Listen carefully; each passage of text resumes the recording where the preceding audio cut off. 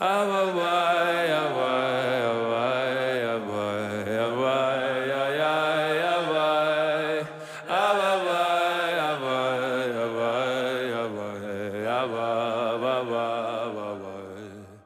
listening to Inward with Rabbi Joey Rosenfeld on the Shefa Podcast Network.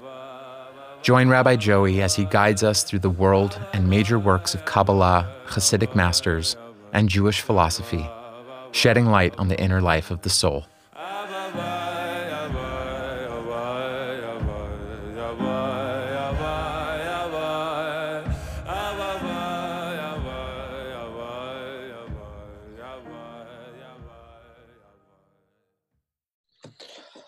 Okay, so tonight, Be'ezras Hashem, we're going to be continuing our series of shirim on the world of Ishbitz and Radzin. And the title of tonight's shir is going to be Suffering for Torah, or A Torah of Suffering. Now, I am deliberately utilizing this chiasmic title where both the first statement can be replaced with the last statement and the last statement can be replaced with the first statement, in the sense that the suffering for the Torah is nothing other than the Torah of suffering. Not to say that if we suffer enough for Torah, then we may come upon or stumble upon the Torah of our own suffering or the suffering of the world, but that for Ishbitz and Radzin, this chiasmic structure where both terms are interchangeable, the suffering for the Torah, the suffering that a person experiences in this world, and that we've spoken about from the inception of this series of shirim, is all for the unique purpose of disclosing that individual's particular Torah of suffering. So that the experience of suffering for the sake of the Torah is in truth the act of writing our own Torah of suffering, to the point that the experience of each and every individual, when seen through the lens of Ishbitz and Radzin, becomes part and parcel of their own particular Torah. Now, the shirim that we've had in this series prior to what we're going to be discussing tonight is on a certain level leading us to where we want to speak tonight. That the conception that Ishbitz and Radzin has of human subjectivity, of what it means to be a human being in this world, as we saw in the second shir after the introduction, that at first, as a foundational concept, Ishbitz and Radzin admit to the fact that it is not easy to be a human being. It demands an intensity of the self to participate in what we refer to as life. And that is learned out. The diuk that the tzaddikim of Ishbitz and Radzin make is that Chazal tell us that noyach lo la'adam shelo nivra yoter mishenivra.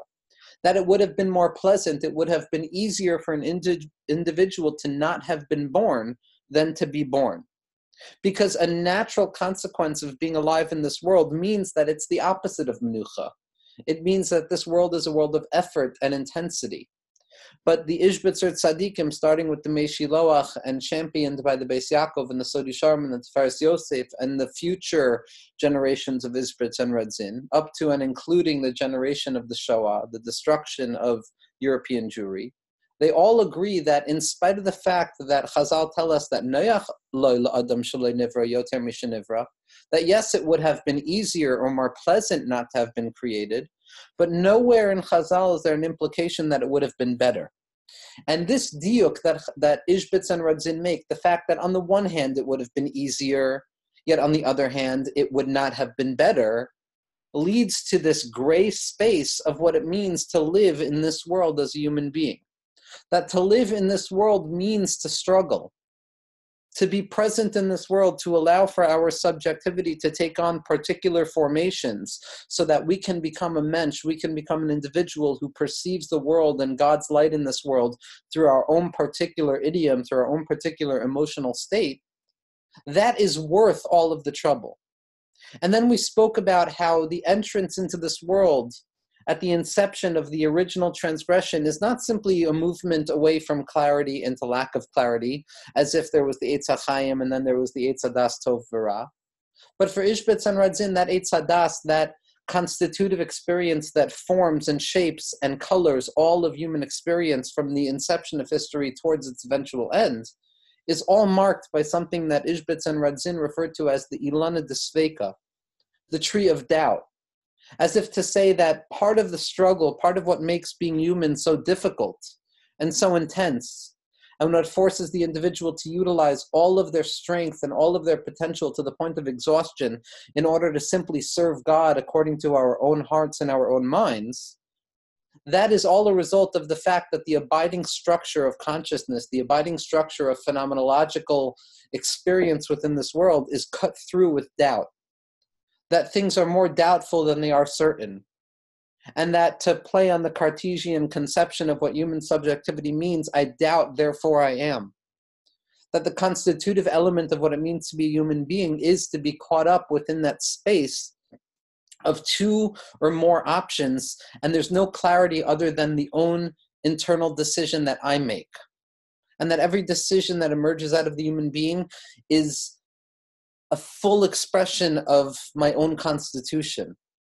As we see in later weeks of the Shirim, that Bechira, or free will or volitional action for Ishbitz and Radzin, in spite of all of the popularized versions of it, is in truth the linchpin that holds the whole system together, that without free will, the whole system falls apart.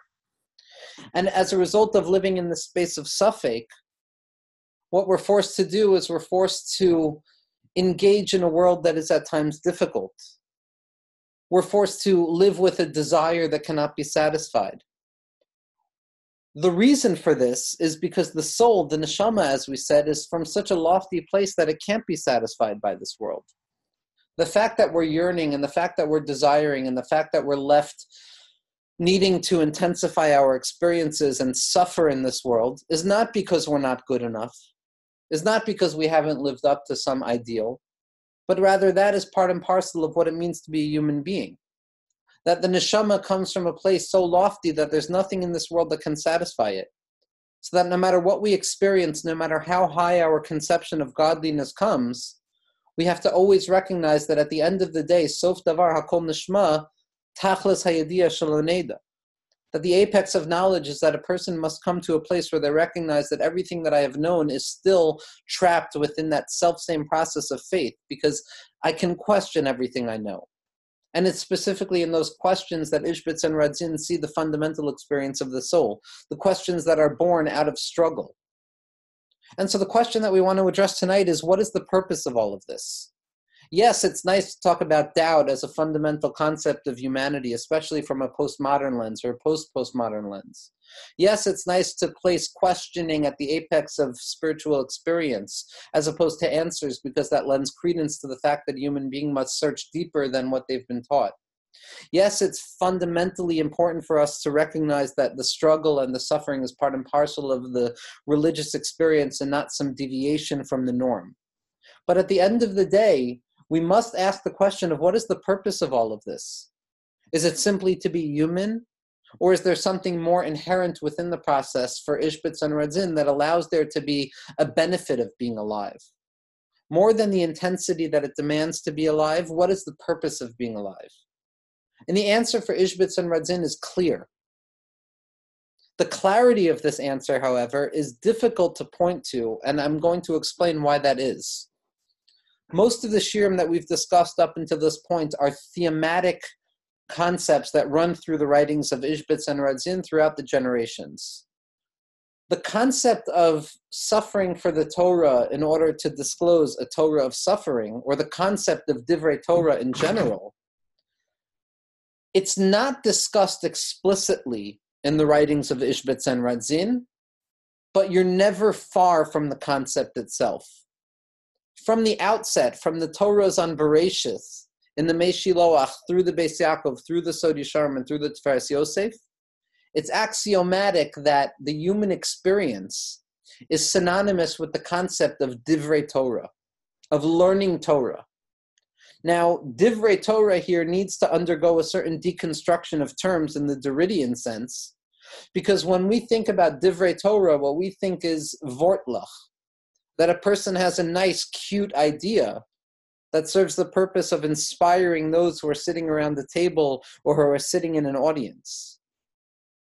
And because of that cheapening of Divrei Torah, not to, heaven forbid, detract from the value of an inspiring word or a thought of Torah, but because we cheapen the concept of Divrei Torah to the extent that it becomes a culture of Vortlach, of small ideas that a person tastes some momentary inspiration and then loses it, the concept or the words Divrei Torah lose a lot of their power. But when a person learns the writings of Ishbitz and Radzin, a person sees that the conception of Divrei Torah is synonymous with human subjectivity.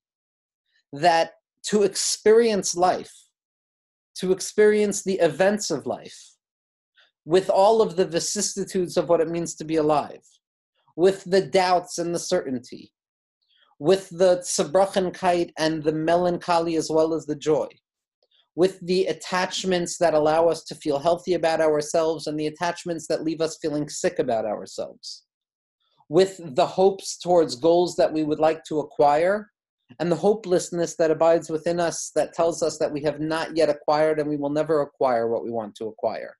All of those human emotions, all of those modalities or phenomenological lenses through which the individual lives their lives on a daily basis, 1,000,000 times a day, as Rabbi Nachman would tell us, all of that is contained within the rubric of what Ishbitz and Radzin refers to as Divrei Torah. That to learn Torah, to be osek in Divrei Torah, to find words of Torah in life for Ishbitz and Radzin, that is to experience life. That yes, for Ishbitz and Radzin, there is a particular mitzvah of learning Torah. And there is the conception of learning Torah for the sake of teaching Torah. But at the end of the day, there's a secondary conception of Torah in the teachings of Ishbitz and Radzin, which sees Torah as the foundation, as the bedrock upon which all of human experience is born. So that moving away from the particularized aspect of learning Torah, the most general, abstract, and collective experience of what it means to be a human being is to be oisik b'divrei Torah.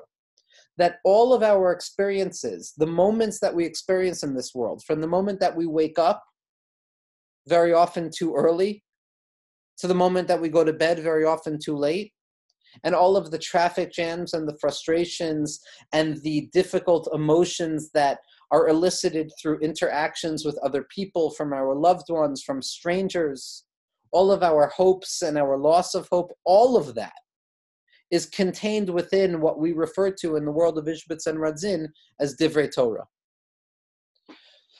The Ishbitzer and the Radziner tzaddikim don't describe this mahalach. They don't describe exactly what Divrei Torah means, but in nearly every parsha, in nearly every moed, in nearly every chodesh that is discussed in the writings of Ishbitz and Radzin, there is an underlying theme. There is an underlying concept of the fact that all of human life is referred to as Divrei Torah, that being alive is our engagement with the concept of Torah in its loftiest sense. That Torah doesn't simply mean a book of instruction. That Torah doesn't simply mean concepts or philosophical speculations or vortlach or even halachos, but rather Torah is the ontological climate in which human beings experience life. That istakil ba'araisa bara alma, that HaKadosh Baruch Hu looked into the Torah, so to speak, the primordial Torah that pre-existed existence itself, a concept that we will hopefully discuss in a future series of Shirim when we're zocha to touch upon the world of Rav Yisrael Sarug and the Olam HaMalbush and the conception of what lies beyond the Arizal's teachings in Kabbalah. That we're going to see that Torah is the bedrock of existence. Torah is not something that exists within existence, but Torah is what gives birth to existence. And this is clear in the writings of the Rashash, and Rabbi Nachman touches upon this, and the Baal Shem Tov and the Sefer Chabad, as well as the Vilna Gaon, all agree to this concept, and the Emek HaMelech, Rav Naftali Bacharach, all of our Mekubalim, all of our Tzaddikim have agreed to the deep conception that Torah, beyond its conceptual nature as an object of learning and attention in this world, is also the foundational bedrock upon which this world exists. For Ishbitz and Radzin, all of our experiences are experiences of Divrei Torah. So the question that we began with, which is, after all is said and done, after we have allowed ourselves to live with the concept of suffix, of doubt, of struggle, of questions that live above and beyond answers. What is the fundamental purpose that draws all of this together? The answer for Ishbitz and Radzin is going to be Divrei Torah, engaging in words of Torah. Now, the Sod Yesharim writes something in his Perush on the Zohar HaKadosh in Tiferes HaChanochi. And Bezras Hashem, I'll post this teaching afterwards because I don't have the Sefer in front of me. But the Sod Yesharim of Gershon Henoch of Radzin said something remarkable. It's one of my favorite teachings. The Sod Yesharim says that each and every individual has a particular os in the Torah. Now, the fact that each and every subject, each and every conscious form of psychological engagement with reality has its own particular letter in the Torah is an idea that precedes Ishbitz and Radzin by millennia. But there is a particular nuance that is expressed in the writings of Rav Gershon Henoch of Radzin, particularly, that allows us to see this as an opening to the sugya. That Rav Gershon Henoch writes as follows. He says, every individual has their own particular nekuda in Torah. Each and every person has one thing, one idea, one contribution to what it means to be a human being in this world, or more significantly, to be a Jew in this world, that only they can convey to the world. Whether or not they have the audience for it doesn't make a difference. Each and every person lives their lives through their own particular oath, through their own particular idiom of Torah. And Rav Gershon Henoch continues and he says that the entirety of the Torah, all ideas that a person encounters, all svarim, svarim shonim that a person learns, all of the different philosophical speculations and vortlach and shiurim that a person experiences, all defense mechanisms that we use to live healthily in our lives, all of those are simply the reflection of our own particular os in Torah. Nobody else can share my own os in Torah, and I can't share anybody else's os in Torah. That each person has their own particular lane through which they express their own particular idiom of what it means to be alive.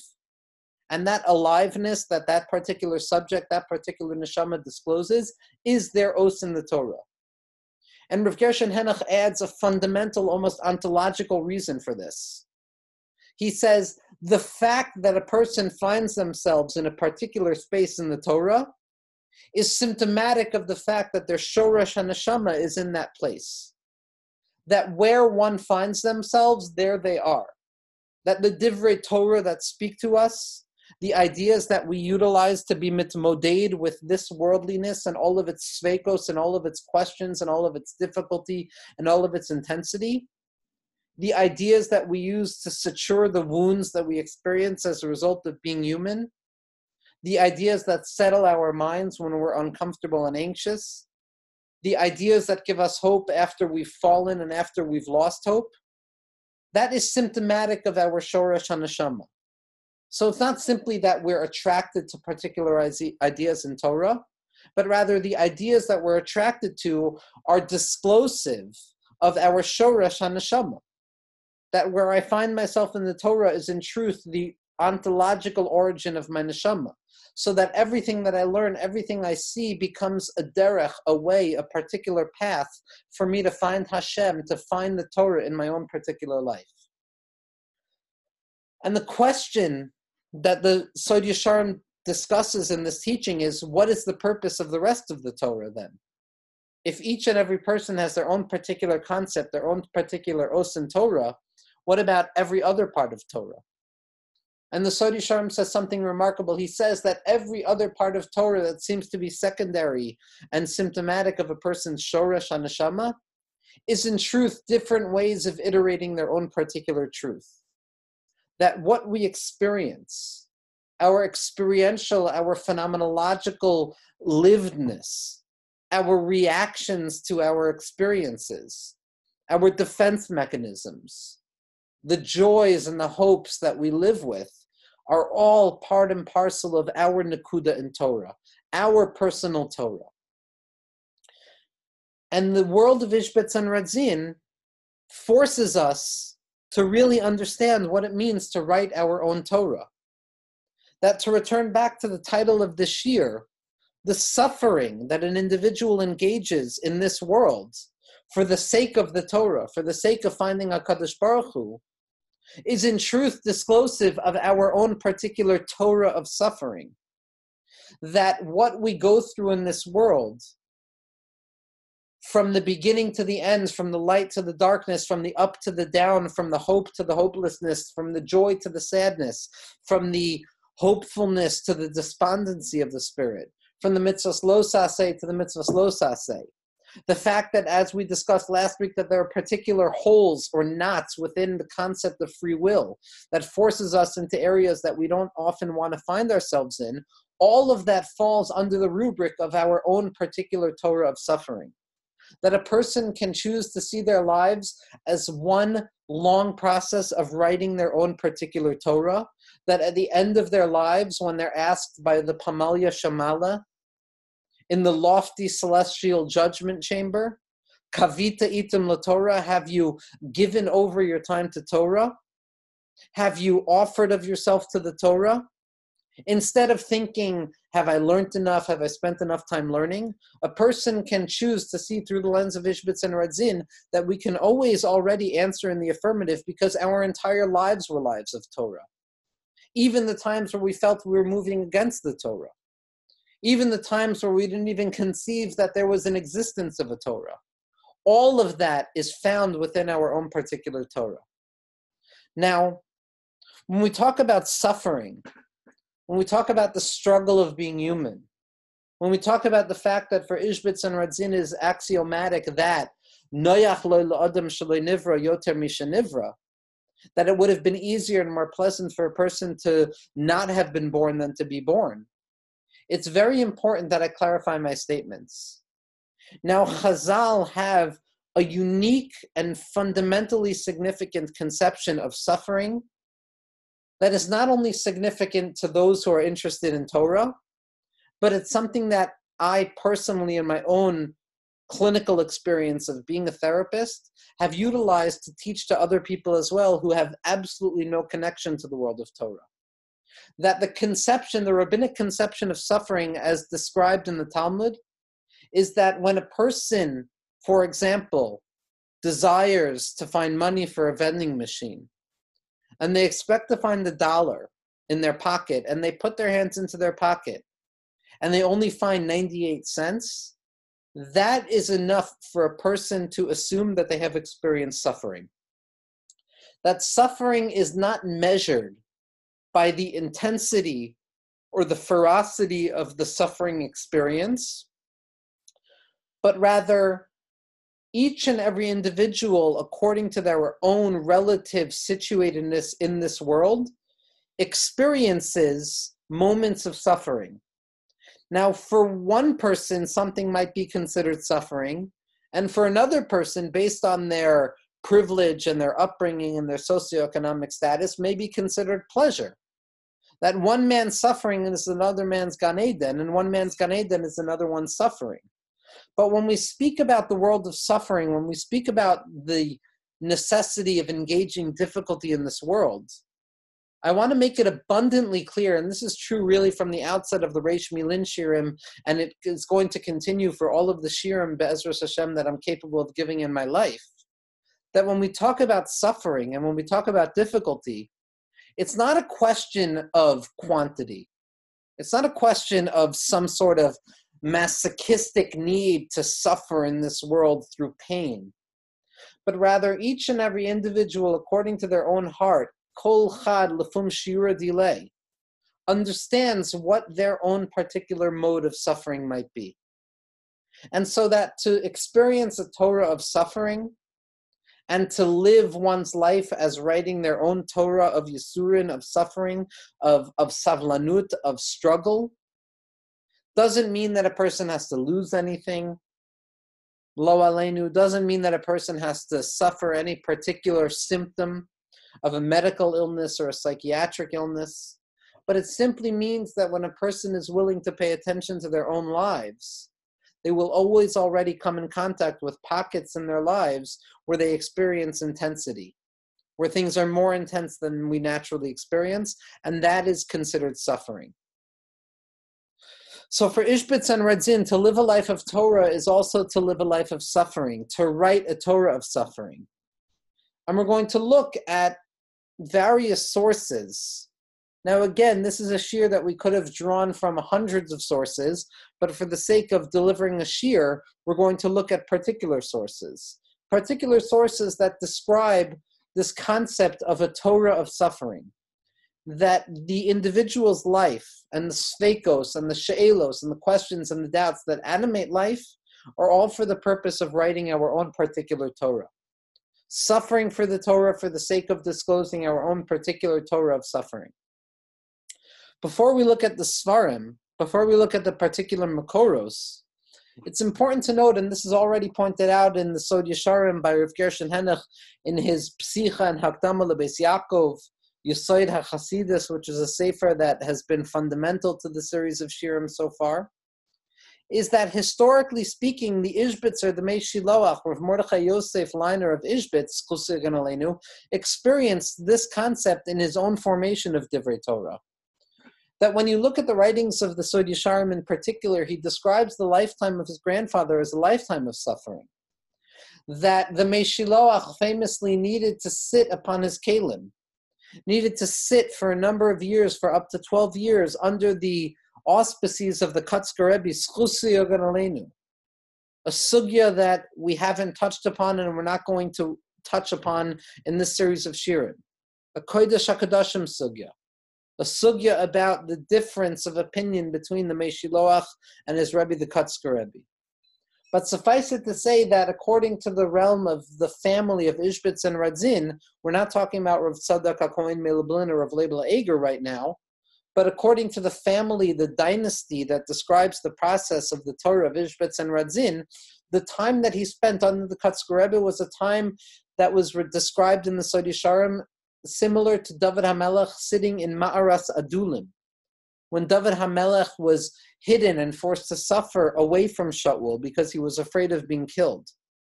That the Sod Yesharim is basically saying that the entirety of the Mei Shiloach Mahalach in Torah is born out of suffering. And this is explicit as well in the Hakdama and the Haskamos that are written to the Sefer Mei Shiloach. So this historical suffering that gave birth to the Torah of Ishbitz and Radzin is also the fundamental message that the Torah of Ishbitz and Radzin is coming to teach us. Now, we're going to begin with a teaching from the Sod Yesharim in Hoshana Rabbah. Now, this is the Sod Yesharim on Moadim, and in the section of Hoshana Rabbah, this is going to be the 9th teaching.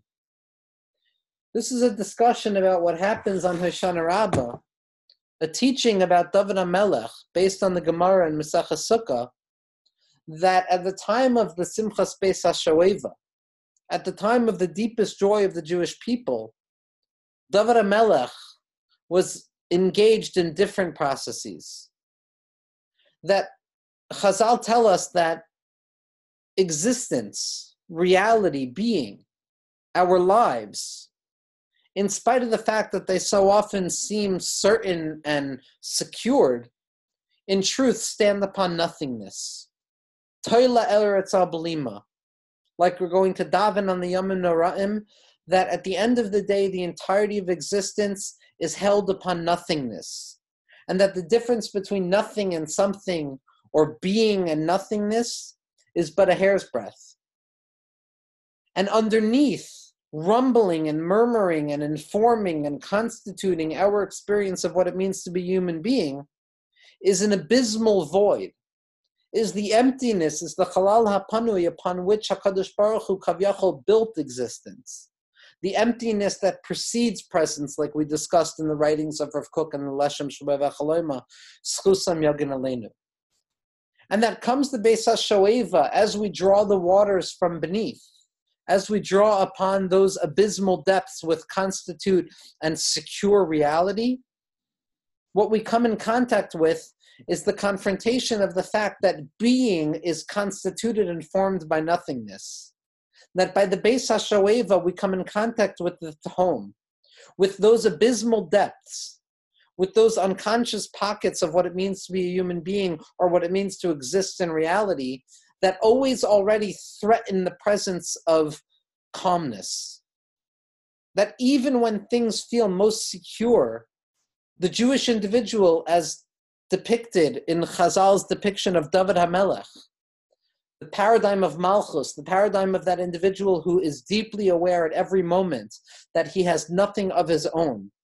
And because he has nothing of his own, because Leis le Megar Meklum, because of the fact that he was a Neufel, because of the fact that he was never meant to be born, that is what gives David HaMelech the ability to say, Va'ani tefillah, that my entire existence is one of prayer. Because it's only the person who recognizes their fundamental and constitutive lack, like we said, who is capable of prayer. And it's David HaMelech, the paradigm or the archetype of lack, the archetype of what it means to be a human being in this world. And that deep awareness that the abysmal depths are constantly and perpetually murmuring under the foundations that we rest all of our edifices of knowledge and constructs upon.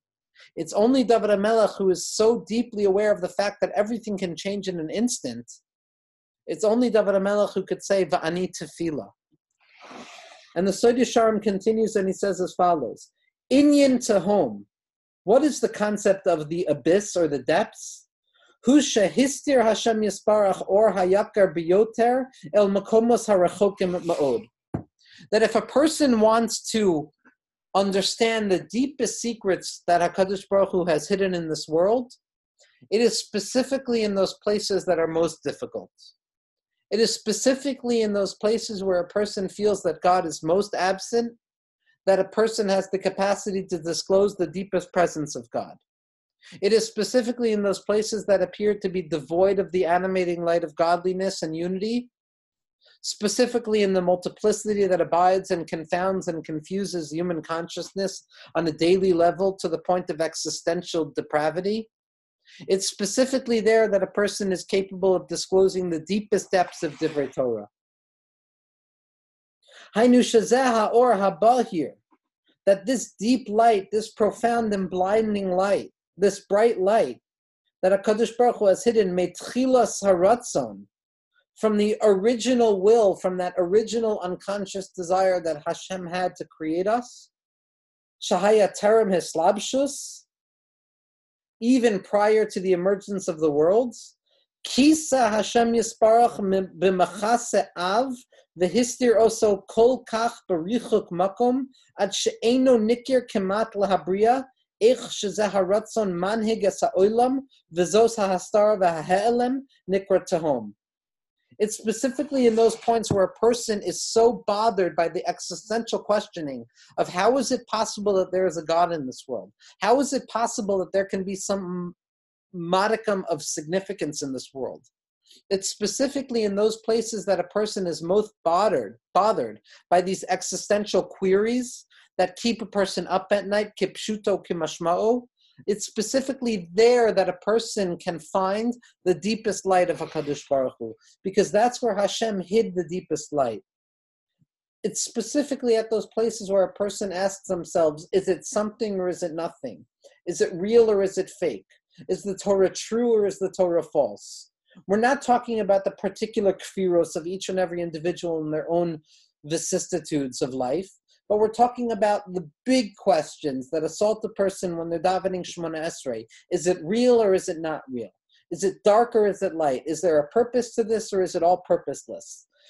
The Mei Shiloach and the Beis Yaakov and the Sod Yesharim say that it's specifically in those places that we have the capacity of disclosing the deepest truths, and that's what's referred to, says the Sod Yesharim, as Tehom. De Itamar al Mesikun de Tehoima. Like the Zohar says that David HaMelech was questioned about the matters of the abyss, of the depths. Hainu shahaya megale zois hahastara v'hamachesa ad shenitgale mefurash or ritzono yisparach mitoich kol hamasachim v'hastaros. V'zeh haya bekocho mishum shahaya masiru metzalik mitzido kol hamasachim hamastirim es ha'or. And the Sod Yesharim continues and he says it's specifically David HaMelech.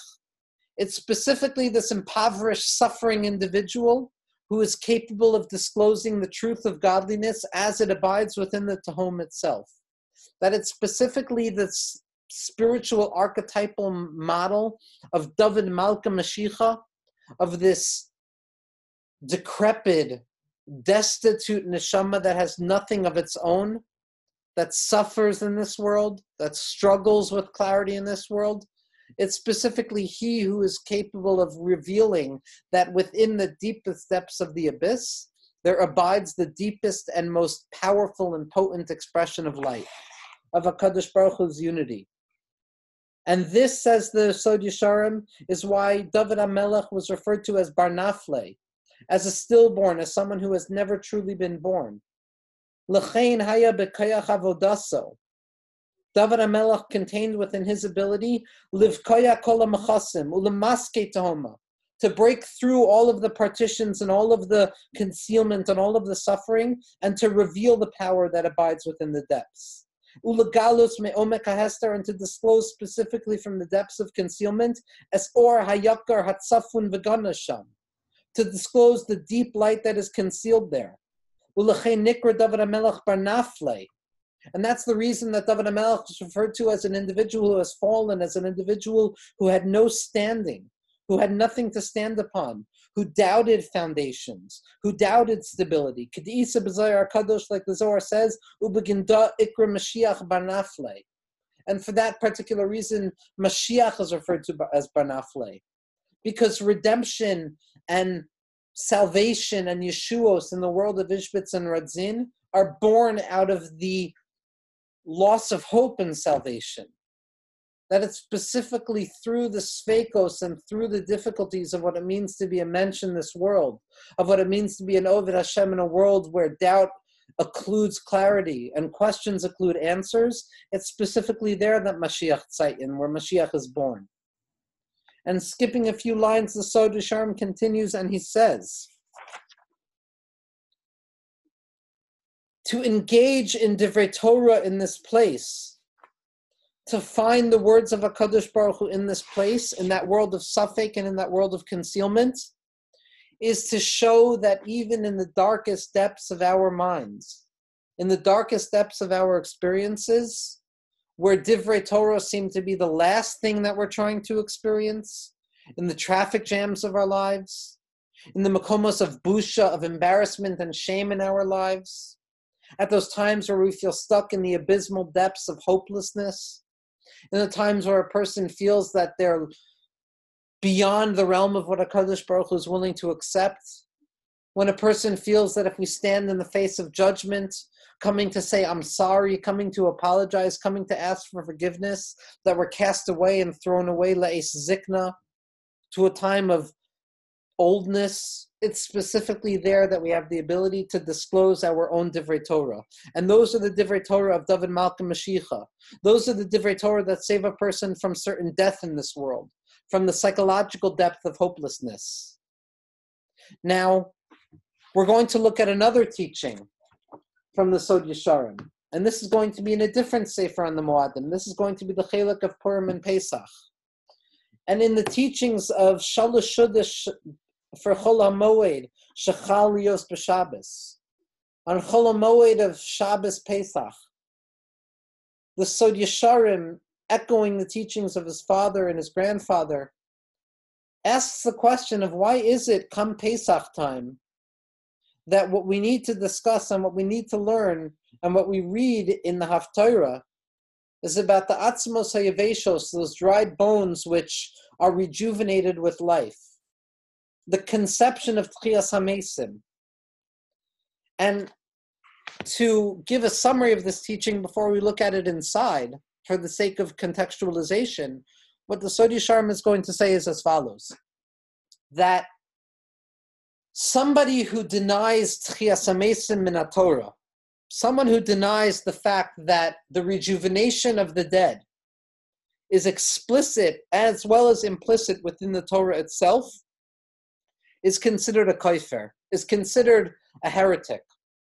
Now the Sod Yesharim has a remarkable diuk. The typical way to understand this is that somebody who learns Torah and denies the fact that there is such a concept, a philosophical concept, as the Rambam would describe it, of Tchias HaMesim, that person is a koifer. So, ha-koifer b'Tchias HaMesim min ha-Torah, that somebody who denies that Tchias HaMesim is explicit within the Torah is considered a heretic. But the Sod Yesharim has a different reading. When Chazal say that somebody who denies Tchias HaMesim is from the Torah, it doesn't mean that a person denies that it can be learned out from the Torah, or that it's explicit in the teachings of the Torah, but rather, if a person denies that the reality of Tchias HaMesim can be learned out from their own particular Torah, from the own particular Torah of suffering that they're writing throughout their lives, that is considered a koifer. That it's specifically in the Torah that we learn, in our own engagement with Divrei Torah, in our own experiences in this world, where it becomes abundantly clear that the conception of Tchias HaMesim takes place. So the Sod Yesharim is saying it's not a fundamental philosophical axiom that must be learned out from the laws or philosophy of Torah. That's also true according to the Rambam and according to our Rishonim. But the Chiddush of the Sod Yesharim is saying our own experience of Divrei Torah in this world. What it means to be Omed al Divrei Torah, what it means to stand upon words of Torah, is contingent and dependent upon our own experiences, that our own experiences scream to the fact that there is a concept of Tchias HaMesim, of a rejuvenation of the dead. Now, the rejuvenation of the dead, and this is something that we described in the series of Shirim on the Leshem as well, doesn't simply mean that those who have passed away will come back to life, something that we believe in with an abiding faith, but that death is relative. Like the Vilna Gaon writes, based on the Zohar and the Ijer Rabbah, and he expresses this in his Perush on Sefer Tzniusa in numerous places, that even death is a relative concept. That death doesn't simply mean biological or anatomical death, but that death is any degradation, any movement away from our position in which we find ourselves, and then we suddenly find ourselves at a loss of hope. That the loss of hope is enough to be considered as having died. That death is not some fundamental static concept, but rather death is a dynamic concept, and a person can die 1,000 times a day, and a person can be reborn 1,000 times a day. So that death and Tchias HaMesim and the rejuvenation of death in Ishbitz and Radzin doesn't simply mean the dead coming back alive at some eschatological future point of Tchias HaMesim where prophecy comes true, but rather rejuvenation of death happens at every moment. It's a perpetual process, something that the Leshem Shebeh V'Chaloim Eschusi Hagan Aleinu describes explicitly and that Rav Kook builds most of his system upon. That Tchias HaMesim in a Torah means, how do I know from the Torah itself that all that I think is lost, and all of those places where I feel I struggle, and all of those places that I lose hope, how do I know that none of that is wasteful? How do I know that even when I experience the vicissitudes of what it means to be a human being, the sveikos, the doubts, the lacks, and all of those things of which we've discussed until now, which constitute the system of Ishbitz and Radzin, how do I know that all of those hither side experiences, all of those things that are particularly and typically considered to be negative, how do I know that all of those things are not only positive, but that they build my fundamental constitution as a subject who is serving God in this world? And the Sod Yesharim is going to teach, based on a Gemara in Sanhedrin, that says as follows, that la'asid lavo, that in the future, those who are rejuvenated, the dead who come back to life, are not going to be created in a perfect way, are not going to be recreated in a way where there's no semblance or no relationship with the struggles that a person had gone through, but rather Chazal tell us, b'mumim yivra'u, that each and every individual will be born again, will emerge again in the act of Tchias HaMesim with the blemishes that they experienced in this world. That I die 1,000,000 times a day, and when I'm reborn, I don't forget about the difficulty or the struggle, but rather I am reborn and I emerge once again with a deep awareness of that struggle and a realization that it is that struggle specifically that has given me the ability to manifest myself once again. That it's specifically the struggle that I go through that animates my capacity to move forward. And that the Lashon of Chazal is explicit here. It says, why is it that each and every person who is reborn will be reborn with their same blemishes? It's for the sake of identifying that particular subject. Had there been a gap, had there been a split between my own failures and the redemption that I experience afterwards as I move away from that failure, I might think that my failure and my redemption are disconnected from one another. But the fact, according to the Sod Yesharim, based on Chazal, that I am born with those same blemishes, means that the continuity of my experience, my capacity to get up once again, is not separate and apart from my failures, but it is built upon my failures in the past. That ein adam omer al divrei Torah ela im kem nichshel bahem, like the Gemara says in Gittin. That a person cannot stand upon the words of Torah unless they have fallen in them. And it's specifically this birth, this rejuvenation, this renewal that we have within ourselves, with that mark and the scar of our struggle, of our doubts and our processes that are difficult, that make us claim that Noach lo Adam shloi nivra. It's specifically that which is going to give birth to our newfound consciousness. Like the Zohar says, Ma dehave have, that which was will be. That which I struggled with will still be part of my rejuvenation and my new experience. And the Sod Yesharim says as follows, and this is going to be in Shalashudah Shechol and Cholamoid Shechalios B'Shabbos. He says as follows, Ki be'emes yihya ikar hatchia min haTorah, that the true form of rejuvenation, the true form of Tchias HaMesim, will be through the Divrei Torah that we experienced in our lives, will be through our own particular idiom of being alive in our own subjective constitution, which writes our own Torah of suffering. Hainu shekol adam yihya makir az es atzmo b'tfisaso hakodemes, that each person will be able to identify themselves based on their previous conception of themselves. And the self-doubt and the struggle and the anxiety that abided within my consciousness prior will be the animating factor in my renewed and redeemed experience. Ki haTorah shahaya osek bo min lifnim, because the Torah that I was learning beforehand and the Torah that I was writing through my life beforehand, zeh haTorah ba'atzma yiyeh mechaya oso. That Torah itself, with all of my failures and all of my difficulties, will be what gives me life. La'asid ad sheyiskor adam al yada kol hasavlanus v'hayagius. To the extent that a person, when they're reborn, when they're renewed each and every day, 1,000 times a day, they will be filled with all of the memory and all of the deep experiences of the failures that we've had in the past. And that doesn't take away from the joy of being renewed, but rather that constitutes the capacity to be renewed. That's what gives birth to the ability to be renewed. Because ein adam omed al divrei Torah, a person cannot understand divrei Torah except if they have fallen in it already. A concept that becomes an explicit foundation in the writings of Rav Tzadok, and it finds its expression through there in the writings of Rav Hutner. And we're going to see a teaching in the Sod Yesharim as well, and Rav Moshe Shapiro's Chusei Ganalenu utilized the sugya countless times. What I want to look at right now, to draw everything together, is the teaching from the Mei Shiloach.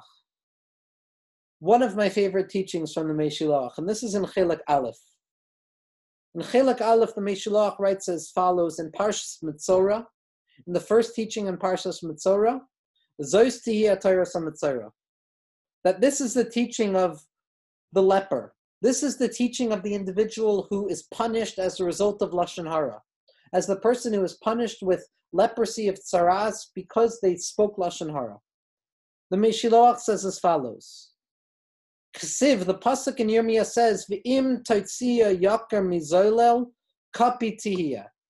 If a person is capable of disclosing grandeur from within dirtiness, if a person has the capacity of revealing light from within darkness, kafi tihiyah. Now, this concept of yakar mizolel is a concept that already in the writings of the Arizal, as well as the Baal Shem Tov HaKadosh and the Gra and the Ramchal and the Rashash and all of the different iterations of the teachings of Rabbi Shimon Bar Yochai, is a descriptive teaching about our ability to draw light out of darkness. That Zoilel, cheapened experiences of garbage, things in our lives that we wish didn't happen, It's specifically there that we have the capacity of drawing out yakar, valuable ideas, significant ideas. And the Meshilach says as follows, Indian Lashon Kapi, what does it mean, this Lashon of Kafi, which also means like the mouth? The Meshilach says this hints towards Divrei Torah, towards the Torah that a person discloses through their lives, the Torah that a person chooses to teach with their lives. Like the pasuk in Divrei Yamim refers to Divrei Torah as Mishpatei Pihu, as the laws of the mouth. And the Meshilach continues and he says, and this is what it means for a person to draw beauty out of that which is cheapened and that which is dirty.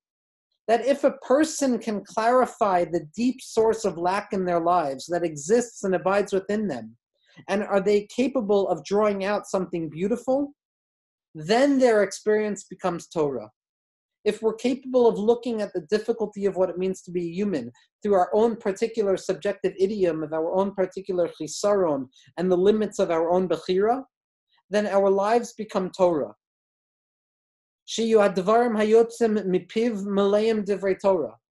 the words that come out of my mouth, that come out of my experiences, whether or not it has anything to do with holiness or non-holiness, they're all considered divrei Torah, words of Torah.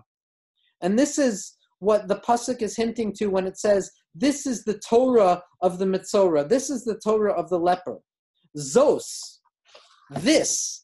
The Meshilach says a fundamental, almost critical theory here. When we say this, it doesn't mean something other, but it means the same thing that we were talking about previously. It's the same thing that we're talking about now.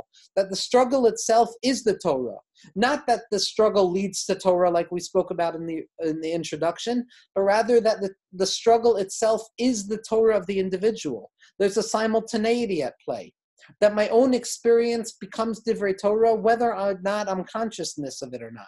That all of my experience is divrei Torah. Zos atzma shenin metchila she'en lo shaychas l'divrei Torah. The fact that originally I felt that I had no connection to divrei Torah, this itself will be revealed retroactively to have been Torah. And he continues and he states in the name of the Gemara something remarkable. And it's a Gemara, but it's also in Vayikra Rabbah, Parshas Tes Zayin Amud Beis. Maisa berochel echad. There was a Maisa with a seller, a Rochel, who walked around town screaming out, Man ba'ichai, Man ba'ichai. Who wants life? Who wants life? And the Rabbanim would run to this Rochel, to this individual who was selling or peddler of goods, and they would say, we want life. And he would point to the pasuk in Tehillim that says, Mi ha'isha chafetz chaim ohev yom l'ras tov mitzor l'shon chameira. That if you want to understand what life is, if you want to benefit from life in this world, then shut your mouth. Then don't speak negatively about other people. So the Sod Yesharim and the Meshilach and the Beis Yaakov and the Meshilach here in Parshas Mitzorah ask a fundamental question. Who is this Rochel? Who is this individual that comes along and says, who wants life? Who wants life? If you want life, it means not speaking Lashon Hara. Rechilus means Lashon Hara. Rochel is melashon rechilus. It is specifically the individual that has struggled so much with rechilus, that has suffered and lived within the fallen state of being an individual who peddles the speaking about of other people. It's specifically that individual who is capable of teaching this Torah. Because the struggle of that Rochel, the struggle of that person who struggled with Lashon Hara and Rechilus, it's specifically they who are able to disclose the deep teachings of Man Ba'ichai, Man Ba'ichai. Because Ein Adam Oimed al Divrei Torah Ela Im Kein Nichsho Behem. Because a person can never come upon their own particular source of Torah unless they suffer for it, unless they move through their lives, through the vicissitudes of being alive, to disclose their Torah. That the entirety of a person's lifetime is their own particular Osin Torah. As the Sod Yesharim likes to quote so often, and Rav Moshe Shapiro liked to quote this as well, the Gemara in Megillah Daf Yuz Beis says as follows, Bina miklal d'ta'a. That when a Tana says, I understand, the implication is that they made a mistake originally. That for the world of Ishbitz and Radzin, all of the difficulty of what it means to be alive is for each and every one of us to come and teach our own particular Torah of suffering. to show how even in the darkness itself, even in a world that appears to be devoid of the annihilating and animating light of Ein Sofiyut, of infinitude, specifically there we get to write Chidushin. It's specifically how we contemplate a world of pain, how we deal with suffering, how we deal with Sveikos, that brings Chidush into Divrei Torah. Because each and every one of us has the ability to teach somebody else or to teach the world how to confront what it means to live in a world that appears to be devoid of the light of Hashem, because that place of the Tahom, that place where the light of Hashem is most concealed, is also the place that bespeaks the light of HaKadosh Baruch Hu the most.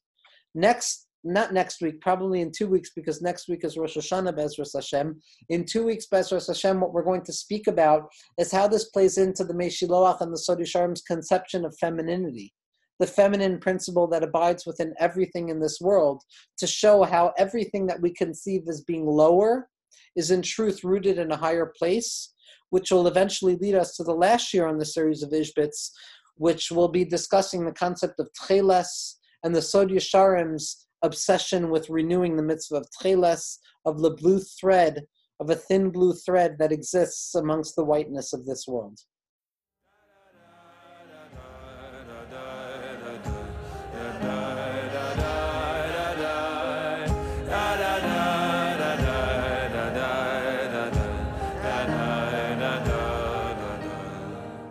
This podcast is supported in part from a grant from the Hadar Institute. The music is by Zusha. The audio engineer is David Kwan. For more from the Shefa Podcast Network, visit our Facebook page and please subscribe and leave a review on Apple Podcasts.